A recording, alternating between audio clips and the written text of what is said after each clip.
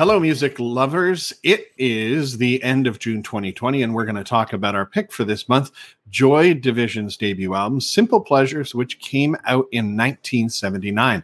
I did not listen to even one track on this before picking it, but I was super familiar with the album cover, as I think most people are. Its iconic graphic, and I've always heard it's one of those albums that's legendary and incredible and blah, blah, blah. So figured it was time to dive in and see what it's all about. So let's see what it was all about. And let's first go to Alan. All right. Yeah, thanks a lot. I knew a little bit about Joy Division. Darren will probably get into some of the facts later, but I knew about Ian Curtis and his health issues. I knew that these guys all kind of met at a Sex Pistols concert. I knew that they were a highly influential band. And of course, I recognized the album cover from Unknown Pleasures because you see all kinds of people wearing that on a t-shirt. And I wonder if any of them have ever listened to the album, because this is kind of an interesting one. I mean, I think it's one of the only albums we've ever reviewed that didn't actually have any singles spawn off of the album. And it only went gold, apparently. So it's one of these like kind of weird cult hit albums, in the same vein that like Stairway to Heaven was one of Led Zeppelin's biggest songs ever, despite the fact they never put it out as a single. It was actually a B-side. So kind of along the same veins, I feel like somehow this album has reached iconic status. And here is where I am conflicted with my review, because I had high hopes for this thing.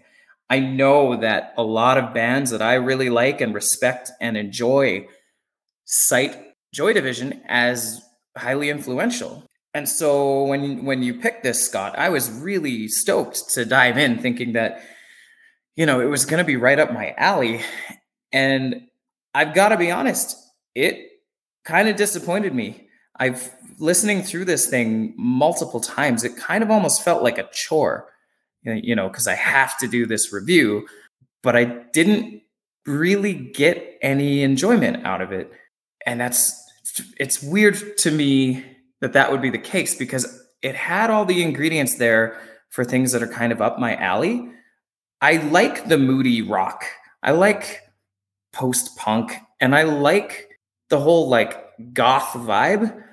I mean, this band kind of was the prototype for industrial music, which is one of my favorite genres. And I could hear all of these elements inside of the album, but it didn't resonate with me.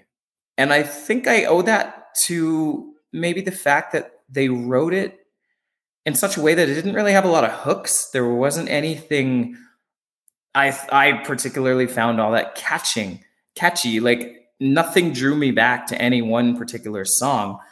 In fact, I sort of felt like the songs kind of started to blend together after a little while. And I mean, it's a pretty simple recipe as far as bands go, right? I mean, you got a bass, a guitar, some drums, and like a keyboard, synthesizer, like it's a pretty common recipe. They were just, they were all over those minor chords, and they were using disharmonic chord structures to try and like create this sense of moodiness and discord, which I think is cool. But yeah, I don't know if it did it any justice. And unfortunately, I didn't really enjoy Ian Curtis's vocals that much. I don't know. The whole thing just kind of sounded and felt a little more raw than I like. And we should probably speak to the production a little bit. A guy named Martin Hannett produced it. And apparently he tried to convince the band to embrace some like avant-garde methods of recording. And as far as I'm aware, even members of the band themselves are kind of torn on the final product. So I'm sort of curious what the band themselves would have wanted this thing to sound like. Yeah, so I don't know. I got mixed opinions, unfortunately, because on one hand, I can respect the hell out of this band and this album and the legacy that it brings. But on the other hand, I personally just can't find myself getting into it. And maybe it's just something I need to, listen through a few more times and try and identify any tracks that particularly stood out to me. And maybe I got to use my little habit of enjoying a couple of grams of magic mushrooms to help elevate and enhance my music listening experience. But, maybe that's what I got to do to get into this, because I just couldn't do it. I'm sad to say. All right. Sounds like you gave it a solid shot, though. Let's vary it up. Let's throw to Darren Scott, who usually goes last. Let's throw it to Darren. Interesting album. And I actually appreciated your view on this, Alan, because I think I actually share your opinion in a lot of ways. And as you know, I'm a bit older. I'm 52. And I really liked New Order in the time. I don't remember Joy Division at that time. Just was lost to me. But in the mid 80s, I would have been like 15 to 18, 15 to 20 there. And it was really right in that time that New Order came out. So I was acquainted with them, and I knew they were this band Joy Division before, might have heard half a tune, but didn't really know much. Later in life, a few years ago, I went back and listened, but the same thing, actually, I kind of struggled with it right away. And I've said this many times on this show that I actually struggle with some slower music in general, depending on the artist, although Tom Petty can play anything and he's fine, or Johnny Cash. But anyway, this album kind of almost fits in there for me, as I actually struggle with it. And I mean, maybe too, it's freaking dark, man. It's like, there's some, I've read some quotes about desolation, emptiness, alienation. It's super dark, like that Ian Curtis was. He suffered from depression and epilepsy, and struggled his whole life with addiction and things like that. So, I mean, this guy was dark, and I guess he was known to dress like he was the original goth. Like, this is where that emo goth came from, pretty much. I mean, I think punk offshot him one way, and yes, they were inspired. They all went and saw a 1976 show of the Sex Pistols, which is crazy to think. Like, then they decided to form the band, and quickly, obviously, Ian Curtis on vocals, who committed suicide at age 24, Bernard Sumner on guitar, Peter Hook on bass, and then it started with Terry Mason on drums, but Stephen Morris took over by the time they really recorded this album. But so I mean, very influential band. I think they were doing a lot of edgy stuff. Alan alluded to it, that when they produced it, the band didn't actually really like it. A lot didn't like, because live, I guess they were like super loud, super raunchy, but you couldn't hear vocals. It was just like loud noise, and yes, a little punk and cool in a club. But I guess Martin really wanted to bring out the vocals, because he knew that Ian Curtis had this deep, dark message, and he wanted to make his vocals in that darkness more prevalent, and completely toned down the guitars and bass. Like, he basically created that sound. Apparently, if you had seen them live before this recording, it would have sounded nothing like this necessarily. It was really a produced album that obviously that they did one more after this, but then that was the end of them. Quickly, a few more things. I mean, they're super influential, like U2, The Cure. If you think of The Cure, of course, they're influenced by Interpol, Block Party, all bands that really quote this band as really being one of the biggest influence for them. Yeah, and that was Ian Curtis too. He always did this crazy jerky dance, but because he had epilepsy so bad, I think he based it almost on his seizures, and he was known for actually collapsing on stage many times due to seizures. Or some events would have strobe lights, and it would just like completely, pass him out right away. So he suffered from a lot of health issues and things like that. Yeah, before I go much further, I think I just want to say that it's a good album. It's interesting. It's definitely probably one of the first of its kind in the genre of like goth and emotional like that, and this offshoot of, call it, kind of post rock and early punk. Yeah, but it's definitely a meaty album, and you got to be kind of in a mood. And you're right. There's not really good hooks in the songs. It just it drones a bit, and there's now drone rock as well that probably got its roots in this anyway. We'll come back in scores. I'll add a few things, but why don't we throw it over to Scott Gregory? What do you think, buddy? Yeah, thanks. When I read later that the band was torn on the production of the album, I didn't feel so bad anymore that I couldn't make up my mind about it either, right? That I think I'm in the camp that I wanted it to be bigger, louder, more aggressive. Like the replay factor just isn't in there for me with where it's at now, and with just like the droning bass loops and stuff like that. Like eventually that bass first hit me, and I was like, oh, this is great. This is really thrumming along, right? And then by like the 8th listen through, I was just like, oh no, I can't take another second of this thing, right? The album just really feels stuck between two worlds. Like you said, they're a show band that played very aggressively and got people dancing and stuff like that. And I'm tolerant of differences between the show band and the band that goes into the studio, because there's so much more available to you in the studio. How could you not, as a musician, want to go in there, play, change it up a little bit? And then obviously you can't recreate that always on the stage. So from there, I don't know, if you're a band trying to blow the door off the show venue, I really just want you to have a go at mine too. Right. So the fact that they pulled it off in this subdued way, that Hennig kind of did that back door on them, I'm kind of a little choked, right? Because I would have loved to get more of that concert experience out of the album. Yeah, changing things up to take advantage, especially on your debut album when you're probably so eager to really try out this new world in the studio. They were just developing their voice. I get it. But a lot of bands still work with great producers and pull off a really solid first album. And I don't know if this one is or not, right? Like the top tracks on this, Disorder, it's literally got like, I listen on Spotify, it's got like 126 million listens compared to the next closest, which is like 40. So it's by far and away the most popular track on the album. And it's got that really aggressive bass line, and it's got the catchy guitar riffs. And I think it probably feels closer to what you would get in the hall than what you're getting in your chair. Right. And Shadow plays a little bit like that too, was one of those 40 millions, and She's Lost Control. Yeah, it's probably fun to dance to. I was up and boogieing around a little bit. I got a really long cord on my headphones here, but I just couldn't get into it sitting in the chair, right? A little formulaic at points. If you listen really close to the lyrics, I think there's a depth there that you can lose if you just kind of get washed away by the bass line. Even some of the, some of the less sonically developed. I'm trying to be nice because I like this entire post-punk kind of wave, like the synth type sound that goes on within that. So I don't know really what to say. That I just don't get this album. I love early 80s synth. I spent a lot of time at the warehouse on Electronic Industrial Night, and I can see where this is in the chronology of influence. It's at the mouth of the river, but it feels undercooked in comparison to like OMD or Simple Minds.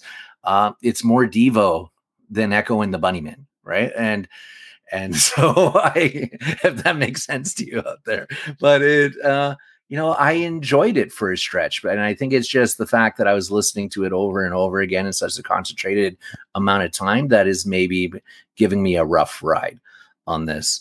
I always watch what it plays for me after I'm hitting at the end of an album, and this one is How Soon Is Now by the Smiths, which is like 5-6 years later than this one, right? But it didn't have the same tension between a band trying to play aggressively and the producer taking it down a notch. They knew what they were doing and they had their sound in place. And I think this is just a victim of a band having one idea and the producer having another. And there's some beautiful moments on this album, but I think if they would have been in harmony, it could have been even more, which is saying something in my mind. What about you, Scott? Wow, that is a super thoughtful review, way deeper than mine. I was just thinking the same thing. Can I say something smart? Holy. You sound like the pro guy in the group here. Yeah, I think this is going to be one of the few ones where we're all pretty much aligned. And I went into it very excited as well. I just thought, Simple Pleasures, Joy Division. Like, I'm going to love this thing. It's so famous. And I put it on, and I was instantly transported to this dark room in a shitty house apartment in downtown Calgary. I think I was in college, and I ended up at a party with, I guess, kind of depressed goth types that was not my scene, and I didn't know them. And I don't even really remember how I ended up there, who was there. And this might have been on, I don't know, but I was instantly transported to that moment of being in a depressive room with depressive people laying about. And I have not been able to shake that image. And I've started and stopped this album at least a half a dozen times because it just never struck my mood. Like, I was working, I'm like, I can't listen to this. 3 times out running or biking, I put it on and got halfway through a song, and I'm like, I can't listen to this right now. So I just found it was really dark and depressing and so forth. It kind of reminded me of The Cure, even early REM or even U2, kind of the bass sounds like that late 70s. And it is funny that bass plays such a big role because there's not too many albums or bands where bass riffs play such a big role.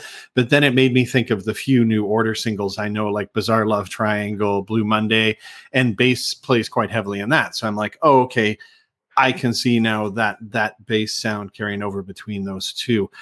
Essentially, it's a college band, right? Which is what they were. It's their first album. It's not like they were hugely pro musicians, and it's, in my mind, nothing more than a college band album, which made me think, iconic bands and iconic albums where the singer often dies before their time. Would this album be so famous had he not killed himself? Like, I'd be willing to say probably not. And I think whenever somebody dies, it elevates their status beyond what they maybe would have attained had they not. And I always think that about bands like Nirvana and some others, right? And actually, I'd love to have an episode where we pick a handful of bands that kind of fizzled before their time and talk about would they become iconic. But there's nothing here that's going to make my playlist long-term.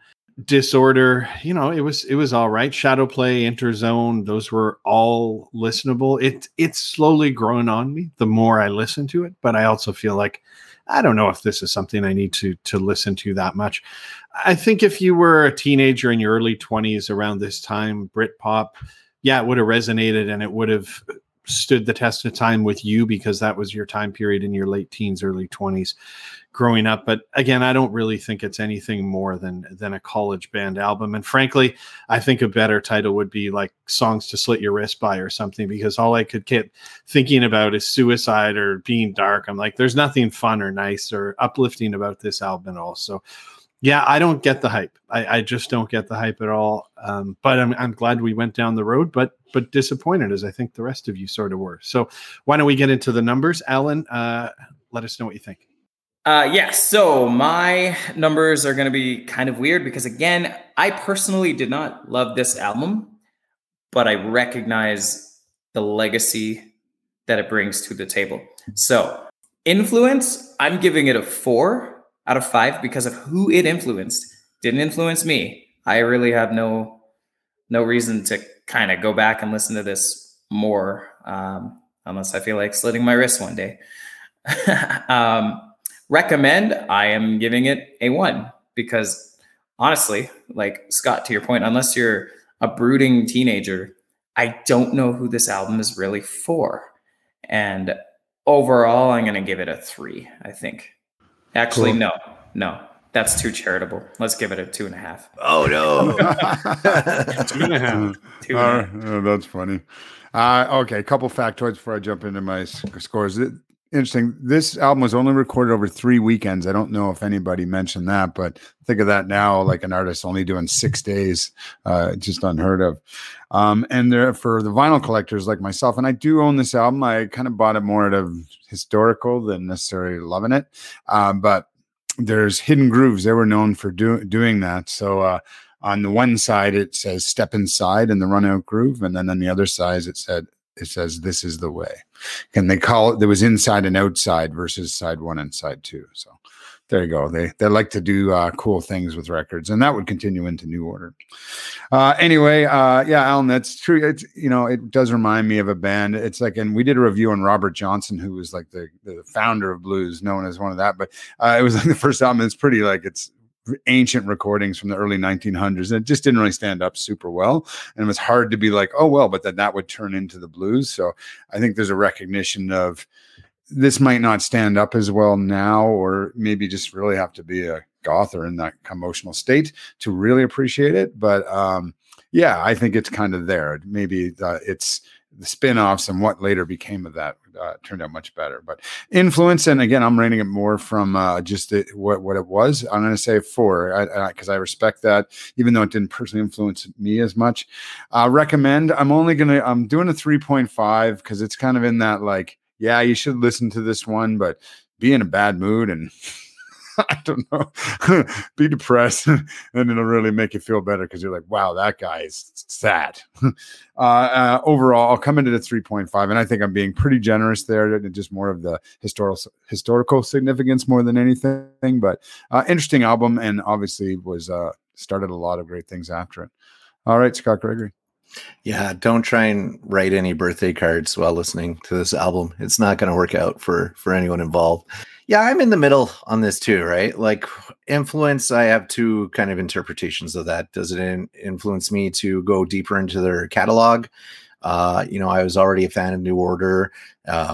It doesn't take a lot to get me to go listen to some Depeche Mode or Pet Shop Boys or anything like that. So I come in at a 3 on influence. It did send me down a little bit of a spiral back into that stuff, but I'm never really fully ever out of that spiral. So would I recommend? I'll put it at a 3.5. Listen to it a couple times, and pop open the lyrics, have a read through while you're listening and stuff like that. There is some depth to the album that, you can miss just in kind of like the flatness of some of the sound in his voice and stuff like that. So check that out. And then overall 3.5, it's got an important place in the history of music. They did some interesting stuff on it, and it really sparked some other bands after them to refine it and go on to bigger and better albums. I think that still you can track this as the mouth of the river in that direction. So yeah, give it a couple listens, then put it away. Interesting. You mentioned Depeche Mode, and I realized that the sound of this is the same as a lot of bands that have never spoken, e.g. The Cure, Depeche Mode, and so forth. So I think a bit of it is I'm just not into that sound. Influence, I'll give it a 2, and really only because I've realized, despite being a DJ and playing Bizarre Love Triangle and Blue Monday hundreds of times, I've never listened to an entire New Order album. So I'm either going to listen to Brotherhood or Power, Corruption, and Lies. Those songs are singles. Those are good albums. Listen. Yeah. Okay. Yeah. Highly recommend it. So I'll listen to one of those. Recommend. I'm just going to give it a 2, I guess, because it's that iconic album, but I don't think it's particularly good. And overall, I'm just giving it a 1.5 because I just didn't enjoy it. I'm not going back to it. There's no singles in there. And like you said, terrible album to write birthday cards to. So look, I think this is a weird one in that it is such an iconic album, but none of us were particularly wowed or blown away. And again, I really like to pitch out the idea of a show where we pick a handful of bands that came to an end before their time because someone died. And would those bands have really been iconic had the singer or the band stayed together? So hope everyone out there enjoyed this, our little Joy Division investigation and journey.